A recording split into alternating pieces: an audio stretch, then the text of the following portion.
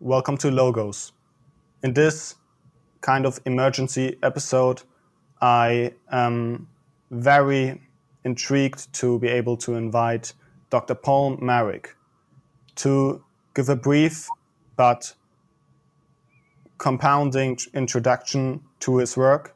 He is the second most published critical care physician in the world, with over 500 peer-reviewed journal articles, 80 book chapters, and 4 critical care books written. He was cited over 43,000 times in peer-reviewed publications and is a renowned expert in the management of sepsis, while having scientific training in numerous fields, all into the kind of relation to what we are going to talk about. He is a founding member of the Frontline COVID-19 Critical Care Alliance and has co-authored 10 papers of many therapeutic aspects of COVID-19. The FLCCC was founded in March 2020 with the aim of developing life-saving protocols for the prevention and treatment of COVID-19.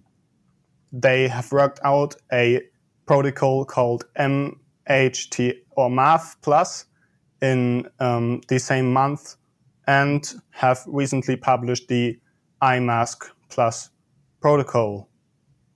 So today I would like to assess the general topic of this disease, but with special focus on the treatment.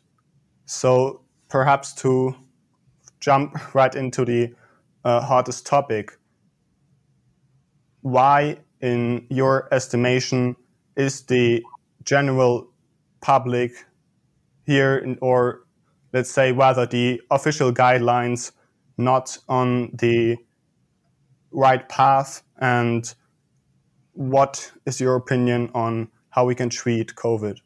Okay. Well, thank you, Sebastian, for inviting me to talk today, and this is a really important topic. So we formed the FLCC because there was a global failure. There was a failure of the medical establishment across the world to develop a strategy for the treatment of COVID, a complete failure. And their strategy now has been focused on vaccination rather than treating patients. And this has led to the unequivocal death of hundreds of thousands of patients. The initial treatment strategy was supportive care. So when the initial outbreak in Italy, in New York City, in Detroit, on the west coast of the US, the official treatment by the WHO, the NIH, the CDC, and every other medical organization across the globe was supportive care. Supportive care is no care. It means just give oxygen and fluids. And we soon realized that was ridiculous. I mean, I think any clinician looking after a critically ill patient would recognize that that is a dereliction of the duty of a physician. You do what you have to do. So we recognized very early, this was in April of 2020, that there were two major components of patients with severe COVID. The first was inflammation. There's no question patients develop severe inflammation. We now know why that happens. There's certain cells in the lungs called macrophages. These cells get activated by spike protein and SARS-CoV-2 RNA and produce enormous quantities of inflammatory mediators. So you have inflammation. The second problem is clotting. You have clotting at multiple levels. So that's why starting in April of last year, we recommended the use of corticosteroids to treat inflammation and heparin for the clotting. We need to note at that time the WHO recommended do not use steroids. The WHO said do not use steroids, and that was based on a misunderstanding of the disease and the literature. It was only after the recovery study, which was published maybe in June, that actually showed a benefit of corticosteroids that the WHO reversed their guideline. Okay, this is, sorry to interrupt you, but there I myself kind of start losing where the scientific process has gone wrong. You've mentioned in the beginning that this was mishandled, but which is in many eyes the highest scientific outlet, completely messes up while you are aware of what actually is going on? Yeah, so you ask a question which is very difficult to answer. It's unfathomable, and it continues to this day. And I think the goal right from the beginning, and this may sound like a conspiracy theory, the goal right from the beginning was to promote the use of vaccines and expensive designer molecules. The goal was not to promote cheap, repurposed drugs which are safe, readily available across the world, and effective for treating this disease. And there's no question this is the hand of Big Pharma. They were promoting expensive drugs and vaccination. And you can look at remdesivir. So remdesivir and steroids are the only two drugs approved by the NIH. Remdesivir costs a course of between $3,000 and $4,000 a patient. $3,000 to $4,000 a patient, and has not been shown to reduce the risk of death. All it does is it increases the bank balance of the big pharma, and there are profound conflicts of interest between the WHO, the NIH, the CDC, and big pharma. So this reflects the interests of big pharma and making money at the expense of people's death. So, the most vulnerable organ in the body is the back pocket, the wallet. When the wallet gets threatened, people will do whatever they can do to preserve their economic interests. So I think this, to a large extent, explains what's happened, because there's been a complete dismissal of safe, cheap, repurposed drugs. We can just look at vitamin D. Vitamin D, no one has any political game with vitamin D. Vitamin D deficiency plays a very important role in getting COVID and dying from COVID. It's just so simple to give people vitamin D, particularly elderly people, particularly people in long-term care facilities. Just give them vitamin D. We know that Dr. Fauci takes vitamin D himself, personally, but yet he will not recommend it because it's cheap and it's safe. So that's just one example. Then there's obviously the eye drug. It's a drug which begins with the word I, but I'm not allowed to mention its name because I will be banned. And we know this is the most effective drug to treat COVID-19. Maybe I should say that again. The eye drug, which is safe, cheap, we have experience of 25 to 30 years, it is profoundly safe, is the most effective drug to treat COVID-19. And how do I know this? Well, Dr. Andrew Hill published a meta-analysis 3 days ago looking at the benefits of the eye drug in patients with COVID-19. What did he show? It decreases the symptomatic time. So people who take the eye drug are symptomatic for a shorter period of time. They shed the virus for a shorter period of time, i.e. are less infectious, and it reduced mortality by 56%. Let me say that again. The eye drug reduced the risk of dying from COVID by 56%. The accompanying editorial, and this is not me, this is from the Mass Gen, the editorialist said, based on this data, it is the most effective drug for the treatment of SARS-CoV-2. Just because the effect was so dramatic in a reasonably small cohort of patients, which points to the enormous power of this drug. And the eye drug is very effective for prophylaxis. So there are studies done in South America, particularly Argentina, showing that if healthcare workers or close contacts take the eye drug, will significantly reduce the risk of getting COVID. We know in the early treatment of SARS-CoV-2, if you treat patients with the eye drug, it prevents hospitalization and death. Currently, the strategy of the NIH and the CDC is that if you have COVID, you don't treat patients, you stay at home. The recommendation of the NIH is no treatment. You stay at home until you go blue and cannot breathe. Let me say that again. The NIH and WHO do not recommend any early treatment for COVID infection. What they say is you stay home, you take symptomatic treatment, and you wait until you cannot breathe. Then when you cannot breathe and are going to die, you go to a hospital. It's an outrage. So what I'm telling you is we have effective therapy for the prevention. We have effective therapy for the early treatment. We have effective therapy for hospitalized patients with COVID.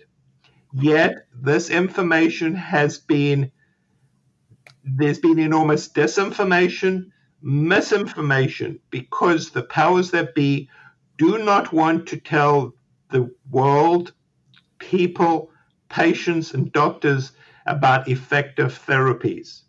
So that's why the FLCCC put together these protocols. So we now have a whole host of protocols which cover the entire spectrum, from prophylaxis to early treatment to late treatment to the treatment of the post-COVID syndrome.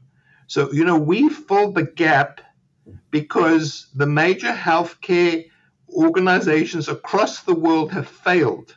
They have miserably failed in their duty to provide effective therapy for people who have COVID. I hope that answers your question. Well, when you talk about the eye drug being the most effective drug here, I think general consensus would rather be that, of course, while treatment is useful, and given the perspective that one may be critical of this being prophylactic, what bothers you when it comes to vaccination? So I'm not anti-vaccination. I myself have been vaccinated. So I just want to make that point clear. But I think in medicine, what we always do, the surgeons do it, the obstetricians do it, every single physician does, they do a risk-benefit assessment. Before they treat a patient with treatment X, they assess the risks and versus the benefits. That's just the way we work, and most patients want to know, what are the risks of this treatment versus the benefit? Part of the problem is there's been complete lack of transparency. The vaccine producers and most governments have not been open and honest, telling us how these vaccines work. As a clinician, I do not understand fully how they work because that information has been withheld from the medical community. Secondly, the complications associated with vaccines have not been revealed. So unfortunately, the general population don't know who to believe and they don't know where to get the information. And I think you have to be open, honest, and truthful. Let people make the decisions for themselves. They're not stupid, but you have to give them the information. So going back to the question, I think that what we know is that, COVID is a serious disease. Let's just state that up front. There are ridiculous people who think this is a mild disease, this is the flu. That is a complete and utter lie. Let me say that again. That is a lie. This is a serious disease. People die from this disease. They die from COVID. We know that 20 to 30% of people who get COVID will develop the post-COVID syndrome. This is a serious disease. Influenza does not cause such a disease.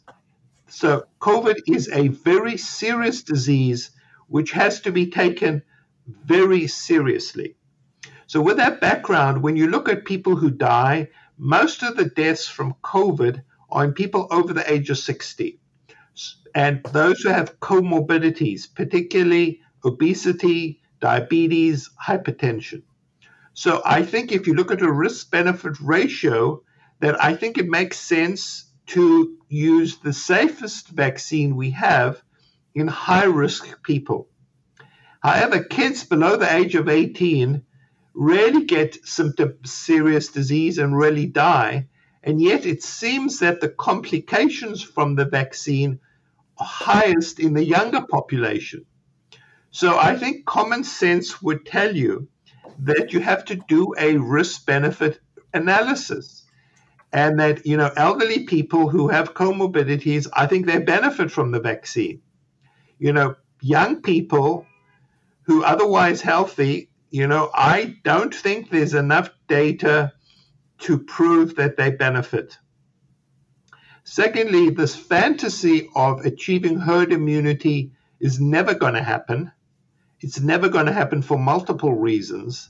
And the longer we perpetuate this pandemic, we could have controlled this pandemic last year, but the longer we allow it to fester, the more variants we're going to have. That's what viruses do. They mutate to improve their virulence so they can spread. The more widespread the disease is, the more variants we're going to have, the more the disease is going to spread. And then these variants are going to be less susceptible to the vaccination. So it's been a complete and utter disaster. Complete disaster. And I think it's because of the lack of transparency, lack of honesty, and censorship. So I'm not allowed to say certain words because the censor gods think that I'm promoting misinformation, which is truly astonishing because we have no vested interest. Our interest is to help society, help humanity, and promote the truth. Yet we are being accused of promoting medical misinformation. So I think it's highlighted because I can't say the I word, yet the paper that from Dr. Andrew Hill proves beyond any shadow of doubt that this is the most effective drug to treat COVID, yet we can't talk about it because it's being censored. So why is it being censored, you may ask? So there are a number of reasons. One of them is the emergency use authorization. The EUA for all the vaccines is predicated on the basis that there is no effective alternative therapy. If you look at the FDA guidelines and the FDA document, it clearly states the EUA can only be enforced if there is no effective alternative therapy. If the WHO and the NIH were to say that the eye drug was an effective drug, then the EUA for all the vaccines would be null and void, and vaccines could not be used. So there is enormous financial and economic incentives to provide mistruths and misinformation about drugs which threaten the economic viability of the vaccines. And I'm not anti-vaccine. I think one has to speak the truth. You have to stop all the censorship because, you let people speak. That's the way science works. People communicate with each other. Scientists communicate with each other. And science is self-correcting. But you have to allow communication. Once you start censoring clinicians and scientists, it results in a single agenda, a single concept which gets propagated. Okay, from the perspective of censorship, if you're good-hearted, you would assume that the idea behind this is not to allow people that twist facts not in a scientific process, but to model the perspective that would benefit them. It appears now that the opposite is the case, and that rather those who are committed to this idea that they are the truth tellers and everything that disagrees with them is wrong, that they are the ones that actually are active in the censorship.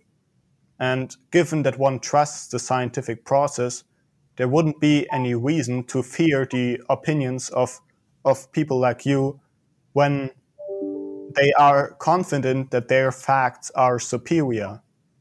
So what I still can't get into my mind, either there is a gigantic bubble of ignorance and people have just risen into positions of power without any competence, or there is truly a kind of malevolence present in which I am, well, which is quite frightening, given that this kind of treatment to be spread, of course, requires this kind of public process. So how would you say, given the current situation that probably will not immediately change, what is the best way to, get the past mistakes out of the way and act as quickly as possible to end this? Yeah, so I agree with your assessment absolutely, completely, and categorically. So there are people who are censoring us who have a vested interest, they have an agenda, and these are people who don't understand the science. I mean, these are people who do not understand what they're censoring, and they have an agenda. So it's unfathomable. And so, we had tried to go through official routes to the CDC, the NIH, the WHO. That just is not going to work. So the only way this is going to change is for people like you to spread the word amongst people. It has to be a groundswell where people understand how they're being misled, and they have to force. We've tried unsuccessfully. We have to now work from not we thought we would go for a top-down approach where we approach the NIH and the CDC. They're not interested in what we have to say. So there has to be a population uprising where people are so outraged by what is happening that they express their complete and utter disgust with the WHO, the NIH, the CDC. Because these organizations do not have the interests of humanity at heart. There's no question. So I think the only way this is going to change is for brave people like you who can spread the word that indeed this is the real truth. This is not the fabricated truth or the story that the mainstream media and the organizations want to tell you. This is the real truth.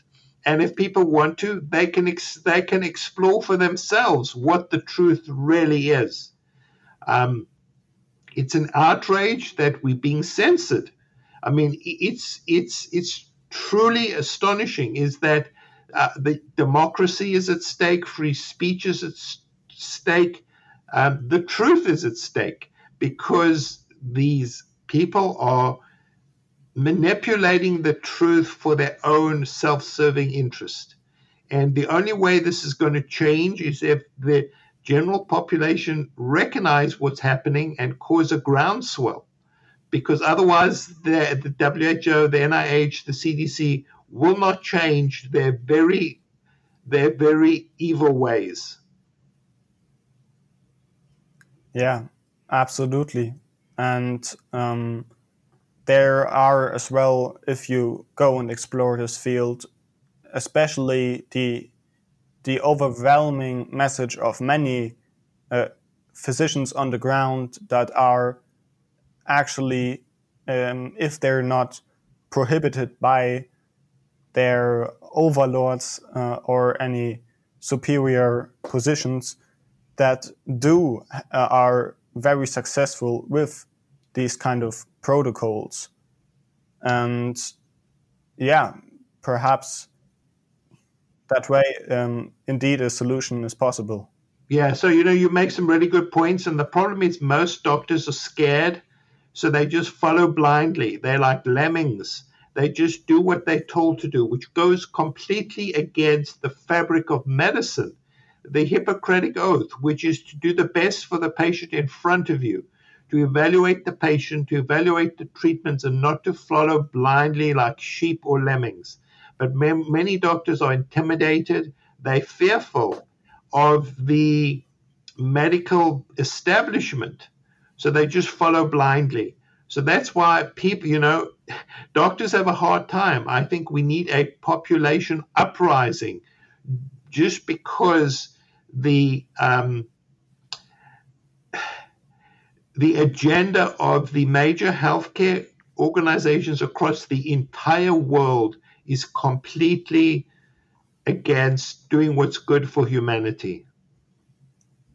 Well, and that's what I think is particularly the point where many people just part, especially if you're in the medical field, because if you would accept this as a truth, then yeah, your worldview has to greatly shift, because given that that's kind of the ultimate fist to the face you can have from distrusting public services.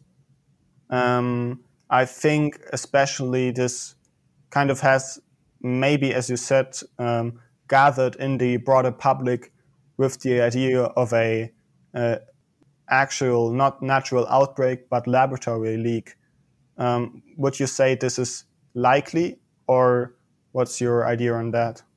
Yeah, so you asked some really good questions, and I think the whole question of a lab leak and the way it was covered up is an example of the effect of the actions of the healthcare authorities to suppress the truth. So we'll never know the real truth because the evidence has likely been destroyed. But the preponderance of evidence. So if this was a legal case and you were presenting this to a jury, the preponderance of evidence strongly suggests that the origin of SARS-CoV-2 was from the Wuhan Institute of Technology in Wuhan. The outbreak started in Wuhan. We know they were working on gain-of-function coronaviruses in the lab. We know the lab had been cited for biohazard and security issues, that the level of biosecurity was not appropriate. The likelihood that the virus came from Wuhan is from the lab in Wuhan is highly likely. Highly likely. We know that prior to the major outbreak, there were 4 workers who worked in that lab who came down with a flu-like illness. I think the evidence is highly likely that this virus came from that institute. Yet the WHO, the NIH, and everyone else has done whatever they can to suppress that possibility and to counter it with fake information. So the other alternative is that it came through an intermediate host, much like SARS or MERS. In the 18 months since the outbreak, they have been unable to find an intermediate host. So I think the likelihood that this was a natural infection from a bat to an intermediate host to humans is most unlikely.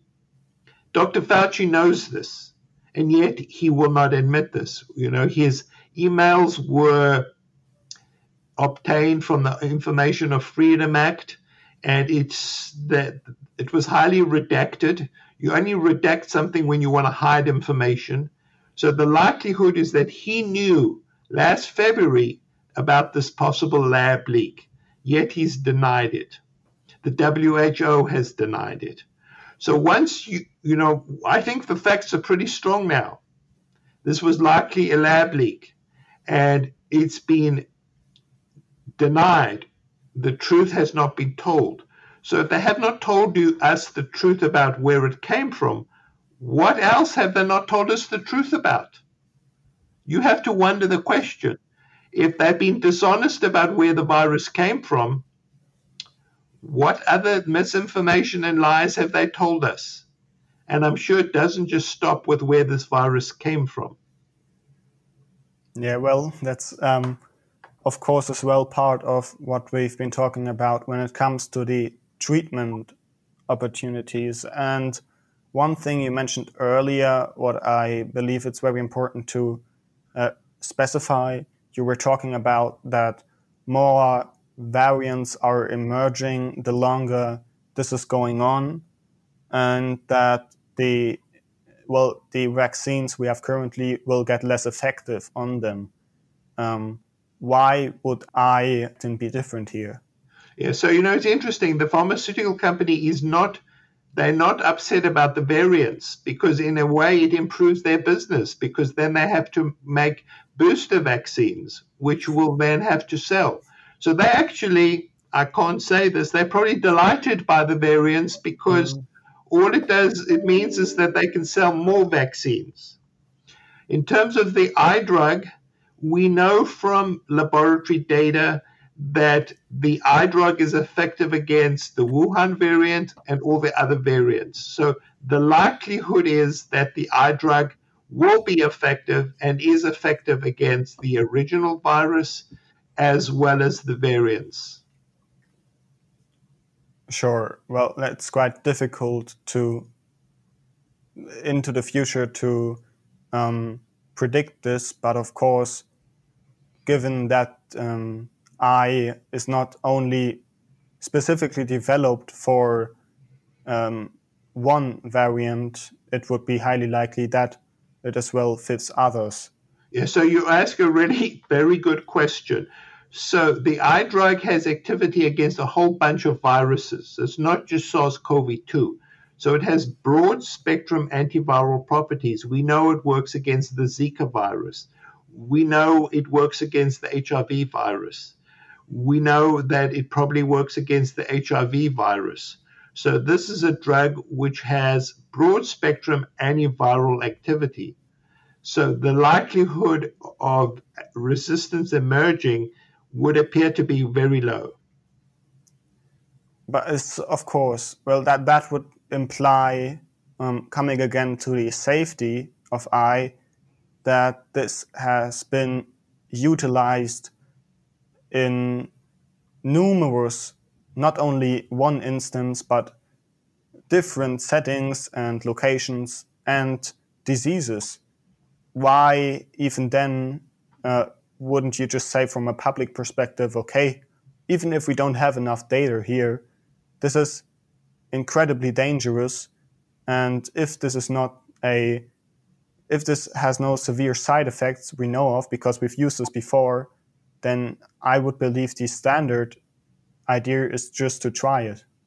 So absolutely. I mean, Sebastian, you asked the most difficult question to answer, and obviously you've picked it up. Just common sense would dictate that this is an exceedingly safe drug. And we know it's safe because more than 3.7 billion, that's a B, 3.7 billion doses have been given across the world in the last 30 years. It is an extremely safe drug. We know it is an exceedingly cheap drug. So then the question becomes, even if we're not 100% certain of its efficacy, in the setting of a pandemic, what do you actually have to lose? Just give it to people and see what happens. And indeed, that is what has happened in a number of localities. So in Mexico City, in Peru, in some states in India, they've done mass distribution of the eye drug. And what's happened? The rates of COVID went down, the rates of hospitalization went down, and the rates of death went down. So it's not a mystery. Just do it. But as I said, there's strong economic and political motives to prevent this happening and to prevent the truth. That sounds very encouraging, I believe from my understanding, and maybe we could go a bit more into the treatment protocols, because they of course consist of more than I, but returning to this specific drug, I've heard the criticism of the dose being far in different quantities than previously utilized, and this being dangerous. So why would you choose a higher dose now? So you asked two really important questions, and they're two very false narratives which are being perpetuated. Two very false narratives. The first one is that the levels that can be achieved in the blood are not adequate to kill the virus. So they say that you need to achieve levels 35 times what you can achieve in the blood. Now that's based on a study in monkey kidney cells. Okay? This was a study in monkey kidney cells. Okay, subsequently, the study has been repeated in human lung cells and shown that the concentration you can achieve to kill the virus in lung cells is significantly lower than the concentration you need in monkey kidney cells. Okay, it's really important. This is a false narrative by people who do not want to believe the drug works. It's quite simple that they will go to whatever measures to try and provide misleading and false information. So we know this drug has antiviral properties. We know that the levels which you achieve in the lung are more than adequate to kill the virus. We know this. The drug accumulates in the lung in very high concentrations. So it can achieve high concentrations in the lung, and those concentrations are more than adequate to kill the virus. But the detractors continue to promote this misinformation on purpose and by design to try and suggest the drug cannot work. This is false. Secondly, the dose we recommend is 0.2 to 0.4 milligrams per kilogram. That is a very safe drug. Doses have been given 10 times that dose and are proven to be very safe. Studies have been done using up to 0.6 milligrams per kilogram, and we know the drug is very safe. So this idea that you need exceedingly high levels, high doses, is false, and that the doses we suggest, and it's a slightly higher dose, 0.4 to 0.6, is exceedingly safe. There's no data that this drug has any serious side effects. Very well. So from the perspective of an individual, I believe we could make a distinction from those who are in need of hospitalization or in serious disease, but perhaps first dive into what prophylactic measures one can take apart from eye, because of course there are, first of all, other drugs and supplements that may be useful, but as well maybe which is for some reason that is as absurd as everything we've talked about, extremely understated, simple lifestyle choices. Yeah, so you make some very good points. So, we mentioned vitamin D. I think there's no question of doubt that vitamin D deficiency increases your risk of getting COVID, or being hospitalized with COVID, and dying of COVID. And we know that elderly people, we know that people, African American people, or people who have dark skin, are much higher risk of vitamin D deficiency. Elderly people are at higher risk. Obese people, people who spend mainly indoors, people north of 40 degrees latitude, so much of Europe, are vitamin D deficient. So taking vitamin D is a very simple intervention. And it's astonishing to me that Dr. Fauci himself has publicly admitted he takes vitamin D, yet the NIH will not recommend vitamin D. It's an outrage. It's a very simple intervention. And if there's any question of doubt, people can go to their physicians and they can measure their vitamin D levels. If their vitamin D levels are subnormal, they should take vitamin D. The next supplement is melatonin. So I'm not sure if it's available over the counter in Europe. Some countries it is. In the US, it's available over the counter. Melatonin is a very effective drug for the prevention and treatment of COVID. It is an exceedingly safe drug, exceedingly safe. So there's really no reason that people shouldn't take melatonin. The next one is a plant phytochemical. It's a chemical found in fruits and vegetables called quercetin. Quercetin has anti-inflammatory, antioxidant, and immune modulating properties. We've always suspected that quercetin may be valuable for treating and preventing SARS-CoV-2. A paper recently was published, a randomized controlled trial demonstrating that patients who have early COVID, quercetin reduces their risk of hospitalization and death. Vitamin C is another drug which probably works together with quercetin. It's a very safe drug. It's cheap. It enhances the absorption of quercetin. So there are lots of things people can do to improve their immune status and to reduce their risk. And there are obviously social things people can do. So, obviously things have changed now depending on whether people are vaccinated or not. But if, this idea previously where people would congregate in large groups, people who are unvaccinated, was obviously a recipe for spreading the virus. This is spread by droplet and aerosol spread. We need to be clear. This is a respiratory pathogen. It's spread by droplets and aerosol. So you inhale it. This idea of hand washing is absurd, that it is not spread by touching objects. It's spread by droplets and inhalation. So if you have a large group of people together and somebody is sick, this is a highly contagious virus and it will spread. So I think, these large gatherings of people was clearly inappropriate.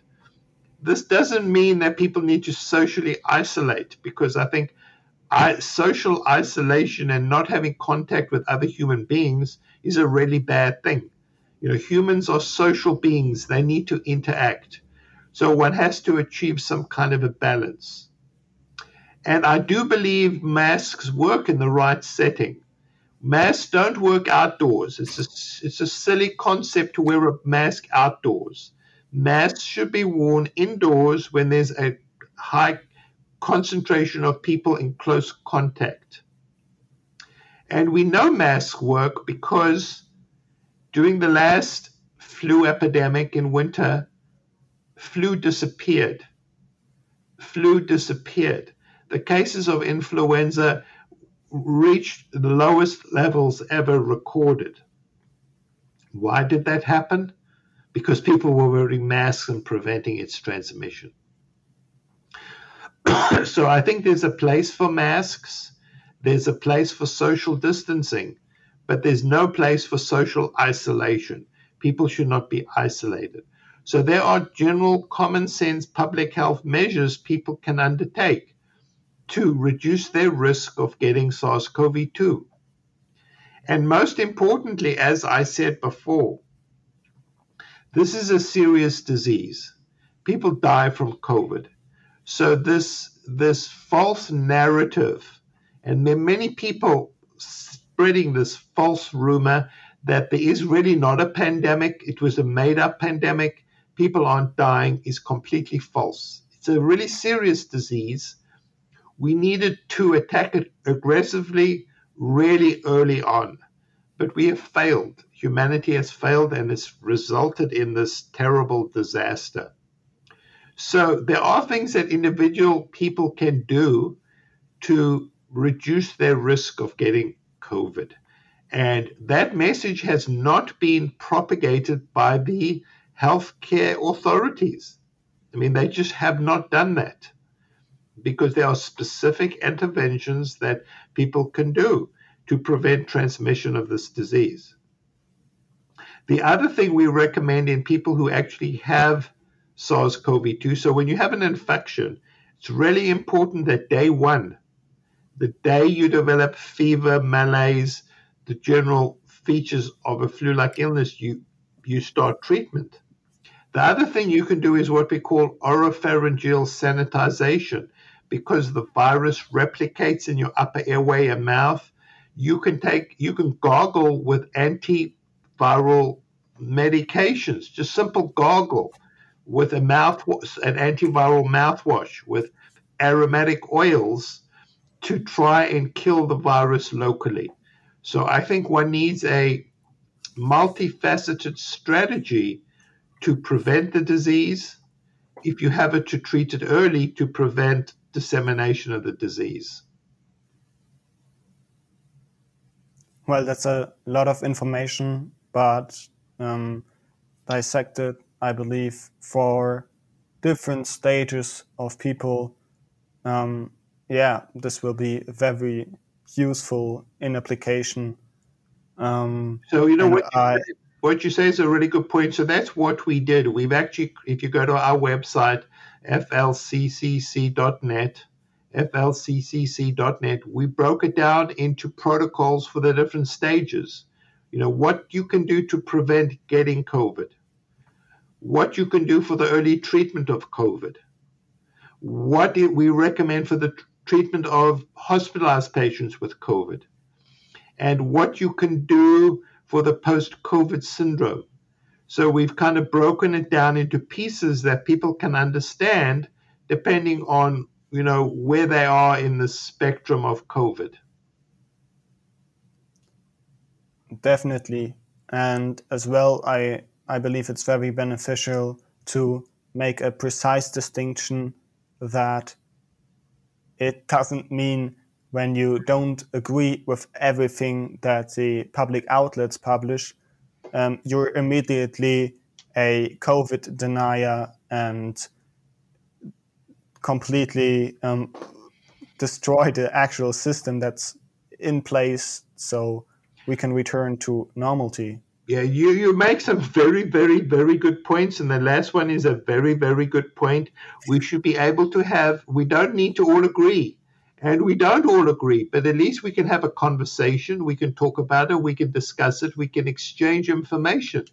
That's what separates humans from monkeys, is we have the ability to communicate with each other. Maybe monkeys communicate better than we do, but we can communicate with each other. We can exchange ideas. We can discuss issues, and we may not agree on everything, but that's the basis on which civilization is based. That's what progress is based on. That's what science is the exchange of information between people. And once you start censoring, then you create enormous amount of misinformation, and people just don't know who to believe. Definitely. So to kind of maybe for someone who now aims not only to perhaps improve one's success rate of surviving, but as well wants to make a broader impact in achieving what you've talked about, in informing others and finally extinguishing this disease that is kind of not only ruining lives, but of course from a more economical picture as well, the capitalist basis of how our societies function. So to boil it down, what ways would you recommend for someone individually to make the things outside of one's private life better? Yeah, so I think people need to be empowered. They need to have access to the truth. And I think that has become difficult because the major social outlets, social media are, as we said, censoring the information. So it's difficult for people to actually acquire that information. But I think there are ways people could do it. Our website does provide information. People can read it. They can look for other sources. So I think the most important is to understand we're living in unprecedented times where there is enormous censorship. There's no question of doubt. Nobody can deny we're being censored. So I think the general people need to recognize we're being censored and therefore should try and obtain the best information they can and then make a decision for themselves. It is a travesty that there is the censorship. So it is somewhat difficult for people to obtain this information. And social media has done a good job of censoring information. But I think despite that, people can find the information and they should do whatever they can to obtain that information and then decide for themselves. And obviously, they should then, once they have this information, they should speak to their friends, their colleagues, their family members, and obviously their representatives who represent them in government. They shouldn't be quiet. So I think we need a uprising from the bottom up where people get informed, where people can be educated, and people can help spread the word. Definitely. I would be very grateful to, for once, see a demonstration against corona measurements where people actually wear masks. So these kind of how the public has always thought against perhaps tyrannical tendencies is precisely our voice, and this is what we can't let be taken from us. So, and I believe this definitely requires a kind of strengthened integrity. So the best way to achieve this kind of confidence in what you actually believe is to study this, not base your information solely on a podcast like this, but actually try to read into where this information comes from and look at this different perspectives for what you seem fit. After all, that's the fundament of our humanity to, as you said, have discourse beyond screaming at each other as monkeys do, and thus trust yourself that you can actually find the truth yourself. To finish this up as well, this strength is required to resist kind of social urges or fight against, for example, of course, while it's not the fundamental idea that vaccination is wrong, but you shouldn't get vaccinated just because you deem a vaccine lottery or certain passports fit. That's, I believe, the line where you ought to fight back. No, I agree with everything that you've said. I think that people need to be informed. They need to have access to information. They need to decide for themselves because it's their bodies, they being vaccinated, they taking whatever medications. And what we need to do is allow people access to the information, and they shouldn't believe anybody. They should evaluate the information for themselves, then come to some kind of, an assessment. I don't think people should blindly follow anybody. They should think about it themselves. They should review the information themselves, and they should think what makes sense. What makes sense? And I think, if you think about the lab leak story, if you evaluate the data, I think anyone with any kind of common sense will say, hey, you know what? The most likely scenario was this came from a lab. That's not conspiracy theory. That's just fact and common sense. And I think people have lost the ability to think and the ability to judge things and figure out what makes sense. Yeah, and I would completely agree with that, not even as a personal attack to people, but it appears and it's kind of coherent with what I like to apply here, a kind of evolutionary view that in a case of the spread of fear and anxiety with paired with things like social isolation and this harsh uncertainty, that well, a kind of instinctively the faculty of reason shuts off and leaves part to immediate action, how you would simply survive, which perhaps is not the best way to live through this. So, to wrap this up, thank you very much for coming on and sharing this information. I hope this will be of great usage and people listen and will apply, and we'll return to a safer world.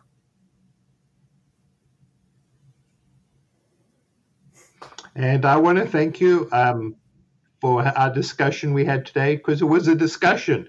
We were talking with each other, we were exchanging information, and you actually are your questions were remarkably astute. And I want to thank you because I think you've obviously thought about it. You can understand the issues. And I think that's what we all need to do and engage in a conversation, just like the conversation we've had today. So I want to thank you.